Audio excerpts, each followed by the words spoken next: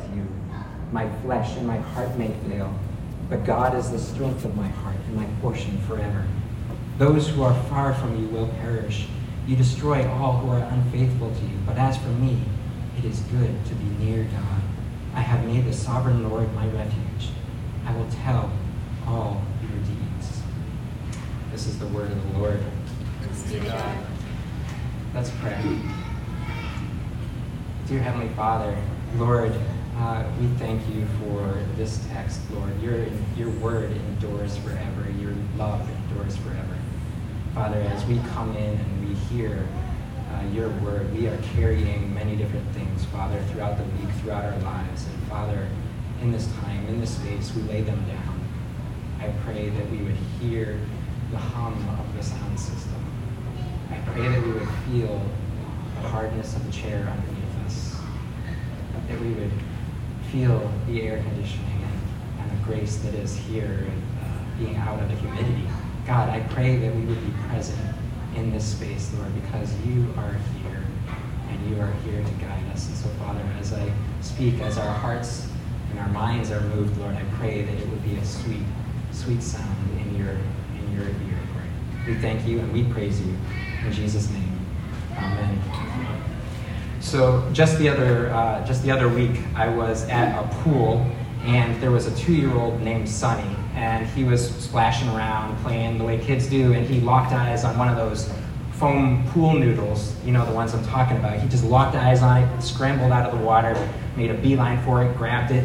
He's splashing around, having a great time, until his older sister, Roma, she sees it, grabs it, he instantly just starts bawling, right? Just crying. And she, on the other hand, she's as calm and cool as a cucumber, right? She's just playing with it next to him as he's crying. And in his tears, you can hear him saying, "Somebody do something," right? It wasn't fair. Well, that's what this psalm is all about. More than envy, it's about the unfairness that affects us all. Whether you're a toddler or you're a teen, you're in your 20s or you're nearing retirement, we all crave that ever-elusive fair treatment from other people or life in general. And deep down inside, we feel that good things should happen to good people and bad things to bad people. It's only fair. In this psalm, we see that the psalmist, he's crying out not just at the prosperity of other people, but the prosperity of the wicked, those who don't deserve it. And our hearts, they cry out with him whenever we're passed over for a promotion and our colleague who cuts corners gets it. Or deeper yet, if one of our loved ones comes down with cancer, diabetes, a heart condition, even though that they're the ones that the family depended on, the ones who we could rally and that gave selflessly to their friends and neighbors. It begs the question, God, are you really fair? Are you oblivious, powerless, good, or are you even there? So let's break down the prosperity of the wicked, and we want to see what the desires, the struggles and insights of the psalmist, what they have to do with us. And so we'll look at first the frustration of the afflicted, the obliviousness of the wicked, and thirdly, the realization that brings relief. So first, it's the frustration of the afflicted. Second, the obliviousness of the wicked. And thirdly, the realization that brings relief. So first, the frustration of the afflicted. What's the psalmist's core complaint? Let's look in verses 13 through 14. Surely in vain I have kept my heart pure and have washed my hands in innocence. All day long I have been afflicted, and every morning brings new punishments. Simply put, the psalmist is tired of being good. Right? Why? Because as he struggles to remain faithful and pure, all he seems to get in return are afflictions. And then he looks over at the wicked and he sees all they seem to get are the things that he feels he deserves. Have you ever felt like you've done everything right, made all the right choices in life, but somehow you're behind others who are cutting corners? So as for health, the psalmist is the type to have trusted in God, right? And he eats healthy, exercises, but he still has health issues. While the wicked, on the other hand, verses 4 and 5, their bodies are healthy and strong. They're not plagued by human ills. They could eat chili dogs for breakfast and still lose weight, right? They don't have cancer, diabetes, a heart condition. They don't have any restrictions in their movements. They're comfortable in and with their bodies. As for wealth, the psalmist is the type to have trusted in God, gives sacrificially, charitably, and struggles financially. While the wicked, on the other hand, verse 12, they go on amassing wealth. Something happens in the economy and it cripples almost everyone else, but not the wicked, because they're free to take advantage of anything and anyone, and they have the resources to do it. As for happiness, the psalmist is the type to have trusted in God and is always concerned about the needs of others and hardly has a moment for himself. While the wicked, verse 5, is free from common human burdens. Verse 12, always free of care. No anxiety, no depression, no stress. The rent, paid. Cell phone bills, paid. College tuition, paid. There's no waiting on customer service trying to get the internet back up. They can wear what they want, do what they want, when they want to do it. As for acceptance and power, the psalmist is the type to have trusted in God, but is rejected from several friend groups and is minimized in decision-making conversations. While the wicked, in verse 10, their people turn to them and drink up waters in abundance. Not only are they in charge, but they have influence and approval from an approval rating that is through the roof, at least with their own people. And they're looked at as wise, and they're given respect and honor, right? So in sum, the psalmist feels neglected by God and desires to be healthy, wealthy, happy, accepted, and powerful. But isn't this what we all want? Aren't these good things, and doesn't God want good things for us too? In fact, it actually sounds a little bit like what the Bible says we'll one day experience in the new heavens and the new earth. In Revelation 21, it says, "He will wipe away every tear from their eyes. There will be no more death, or mourning, or crying, or pain, for the old order of things has passed away." We'll be free from care. And then later in Revelation, "To the thirsty I will give water without cost from the spring of the water of life. Those who are victorious will inherit all this, and I will be their God, and they will be my children." We will have all we need. So is it bad to want to experience a little bit of your heaven now? Is it bad to want comfort? So that's point number one, the frustration of the afflicted. Let's move into the second point, the obliviousness of the wicked. These prosperous wicked, what are they like? The passage tells us that they have callous hearts in verse 7. In verse 6, the pride, that pride is their necklace, and in verse 8, they threaten oppression. So what does that look like? Well, a calloused heart is thick, it's insensitive, and it's oblivious to the plight of others. But not just that, they're not just oblivious to the suffering of others, they become prideful and they look down on others, right? What's more, from their positions of privilege, they actually start to do harm. Okay, so that's what they're like. But how does one start down this path of becoming a person who is wicked? Whether it's the TV series Breaking Bad, or the characters Darth Vader, the Joker, the Wicked Witch of the West, or one of the shooters in one of the many shootings of late, there's always a curiosity to know, how did this happen? What's the genesis of this wickedness? So what does the psalmist claim is the root cause of the callous and wicked heart?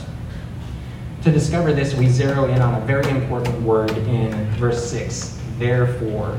Whenever you see therefore in a text, your spidey sense should flare up and you should think, what is the therefore? So in verses 4 and 5, it says, they have no struggles, their bodies are healthy and strong, they are free from common human burdens, they're not plagued by human ills. Therefore, Pride is their necklace, so on and so forth. Do you see the predicament?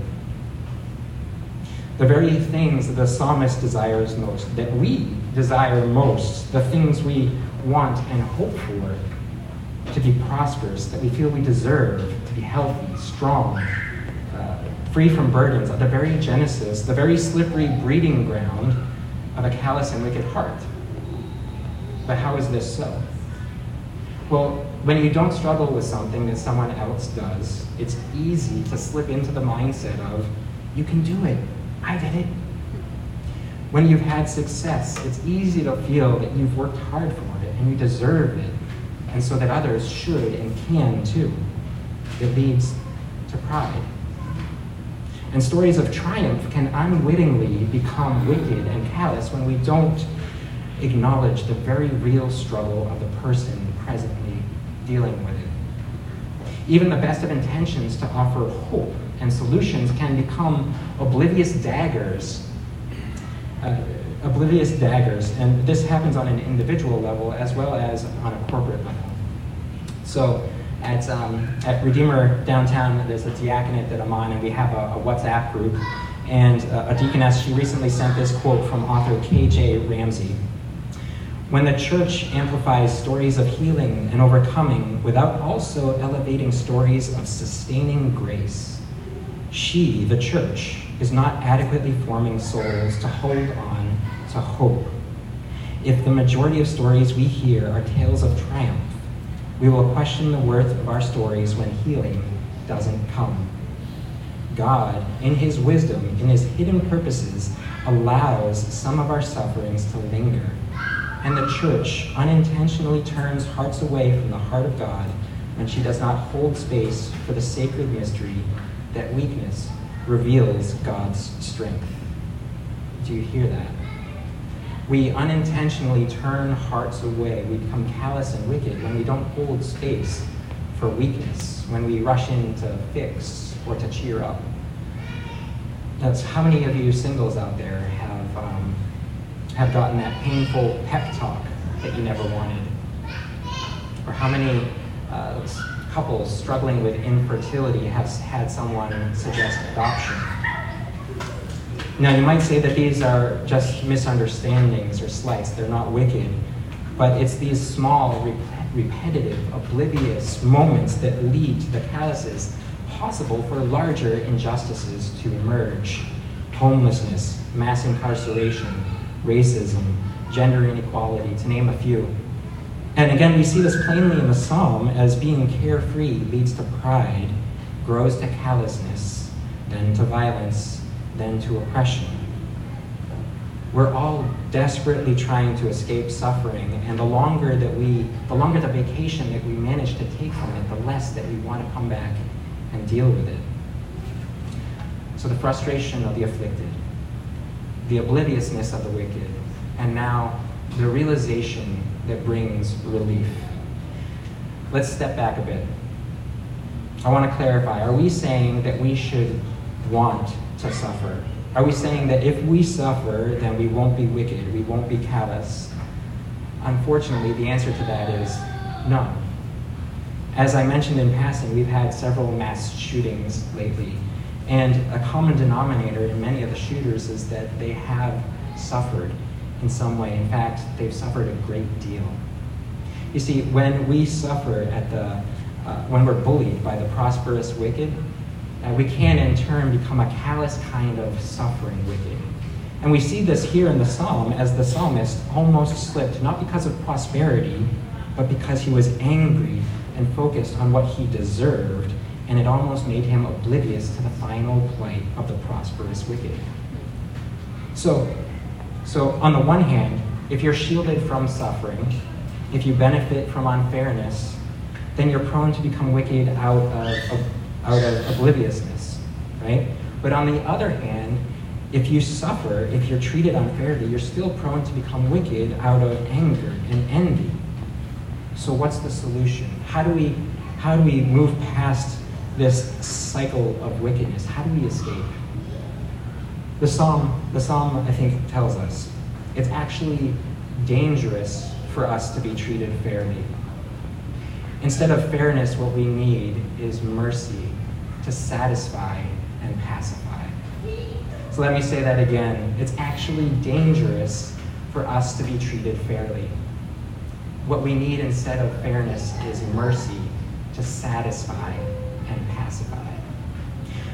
Walk with me, if you will, into the sanctuary in verses 16 through 18. When I tried to understand all this, the prosperity of the wicked, it troubled me deeply till I entered the sanctuary of God, and then I understood their final destiny. Surely you placed them on slippery ground. You cast them down to ruin. What did the psalmist understand? What did he see and realize when he entered the sanctuary? Slippery ground. Now, to understand what's happening, we need a little background info about the Jerusalem temple. So if you will, put on your Leviticus thinking caps with me. You see, no one could enter the holy place of the sanctuary and be with a holy and perfect God without first encountering a massive altar back in the center of the courtyard. And its central location is significant because it reminded worshipers that as they came to this pure and perfect God, it meant there could be absolutely no wickedness present. The whole point of the sacrificial system was set up so that by God so that we could never remain oblivious anytime we had hurt another person. We had to pay attention to our own wickedness. And so with animal sacrifices happening on back at the altar, you can imagine what slippery ground might refer to, right? It was a messy scene. And as the psalmist stepped foot into the sanctuary, with blood still on his shoes, no doubt, he realized it was his own wickedness, his callousness toward God and other people that these animals had paid his admittance price. He didn't deserve to be with a pure and perfect God, but he was given God's presence anyway. He realized that he was a brute beast. He was the prosperous wicked. Now, I'm guessing that we've all felt this startling prick of conviction from time to time. How often have we ridden the subway and been on the subway car and someone entered our car and heard something like this? Good evening, ladies and gentlemen. Excuse the interruption. And before they can continue with what they've said, we've put the headphones in, or we've diverted our eyes, or we continue a conversation with a friend as if we didn't hear. Or maybe we even give a couple of dollars to quiet our guilty conscience temporarily. But how often do we see that person and look them in the eyes? How often do we sit with them and hear their story? So as the psalmist stood with blood still on his shoes in the sanctuary in the presence of God, he realized with relief that he didn't receive or need fairness. What he needed and received was mercy. He could only have this closeness with God, to be in the home, safety, and hands of his Creator King, the only one with a truly pure heart, because of the blood spilled by these animals. But the prosperous wicked, the oblivious and callous-hearted, the ones who scoffed at God and the pains of other people, who didn't believe that they could do any wrong, they would never be allowed into this sanctuary. Not because they were wicked, because the psalmist himself was wicked.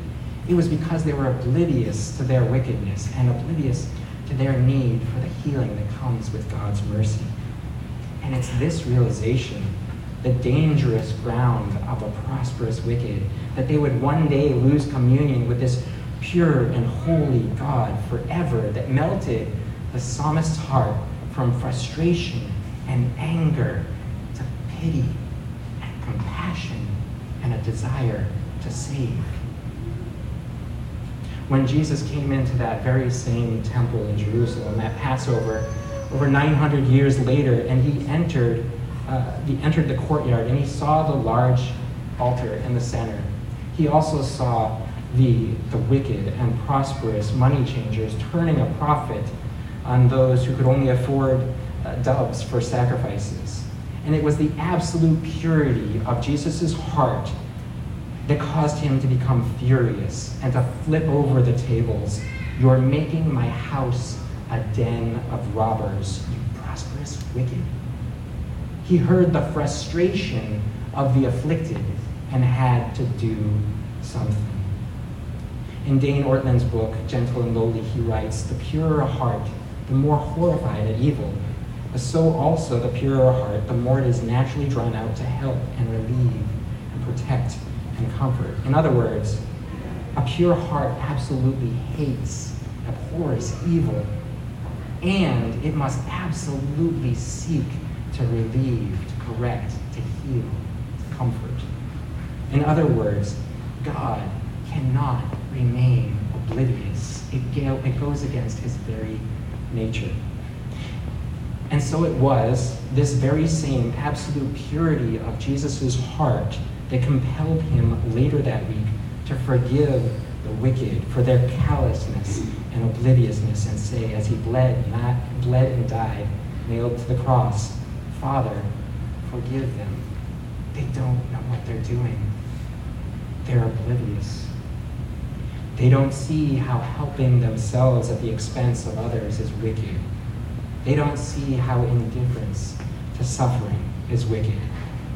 They don't realize that this blood pooling up at the foot of the cross, this altar, is their portion of mercy poured out for them, the prosperous wicked. Oh, my suffering sweethearts, I see you. I saw your destiny and I had to do something. And so I gladly give up everything to be with you. Jesus is not oblivious, but he does forgive us for our obliviousness. It's not fairness, it's mercy. And we've received more than our fair share of mercy from God in Jesus Christ. So how do we then share some of this mercy with others? I'm going to give us an acronym here because they help me. And the acronym that I have for you is SLIP, S-L-I-P. S, sit and listen to the suffering of others and be slow to give advice or a pep talk. Stay a while with them on their cross. And so this means that to allow for the suffering of your suffering and their suffering to coexist. It's not a competition. Suffering is suffering, and it always hurts. So S, sit and listen to the suffering of others. L, let yourself be inconvenienced. As I've been saying, being too comfortable all the time makes us callous. So L, let yourself be inconvenienced. I, investigate your prayer requests. If you were to look at all of your prayer requests and God were to grant them all, would they move you closer to becoming callous and prosperous and callous, or move you closer to becoming the outpouring, sacrificial character of God? When was the last time that you prayed that God would use you to correct injustice? So I, investigate your prayer requests. And P, pursue those who are good at sustained suffering. This is those who hold on to the hope that they have in Jesus without, even when it seems fruitless. And so this means reaching out to the poor, the marginalized, the sick for a different reason, to learn. Too often we slip into the mindset of helping when we ourselves are the ones who are standing on slippery ground. So P, pursue those who are good at sustaining suffering. So let's recap. S, sit and listen to the suffering of others. L, let yourself be inconvenienced. I, investigate your prayer requests. And P, pursue those who are good at sustaining suffering. So if I ask you the next time I see you, if you've been slipping, you can say yes, but God's got me. Yeah? And all of this is hard, really hard. I hear you, because we ourselves are still suffering. So how do we do it? I want to leave our eyes on the portion that the psalmist came to treasure. Yet I am always with you. You hold me by my right hand. You guide me with your counsel, and afterward you will take me into glory. Whom have I in heaven but you? The earth has nothing I desire besides you. My flesh and my heart may fail, but God is the strength of my heart and my portion forever. The spaces that God calls us to place our feet, they don't always look safe, fair, or profitable. But he has a holy and pure heart, and like a good father, he disciplines those he loves, and he fills us with mercy. He invites us to join in helping a hurting world. And the hand that holds yours, it bears the marks of his sincere and pure heart for you. He will never leave you or forsake you. Your portion is mercy, and it is as endless as the sea. Let's pray. Father, Lord, we thank you for your mercy. You pour out mercy upon mercy. God, so often we get lulled into comfort, and we feel the creep of our lifestyle becoming more and more something that suits us, Father. And Lord, I pray that you would challenge me, you would challenge all of us, Father, to sit, to be still, to pay attention to all of those, Lord, around us, and to, Father, to use us to take the mercy, the goodness that you have poured out in our lives with your presence, with your mercy, Father, and extend that to others, Lord. We thank you for seeing us. Lord, we thank you that you couldn't sit still, that you had to do something. Father, we thank you and praise you. In Jesus' name, amen.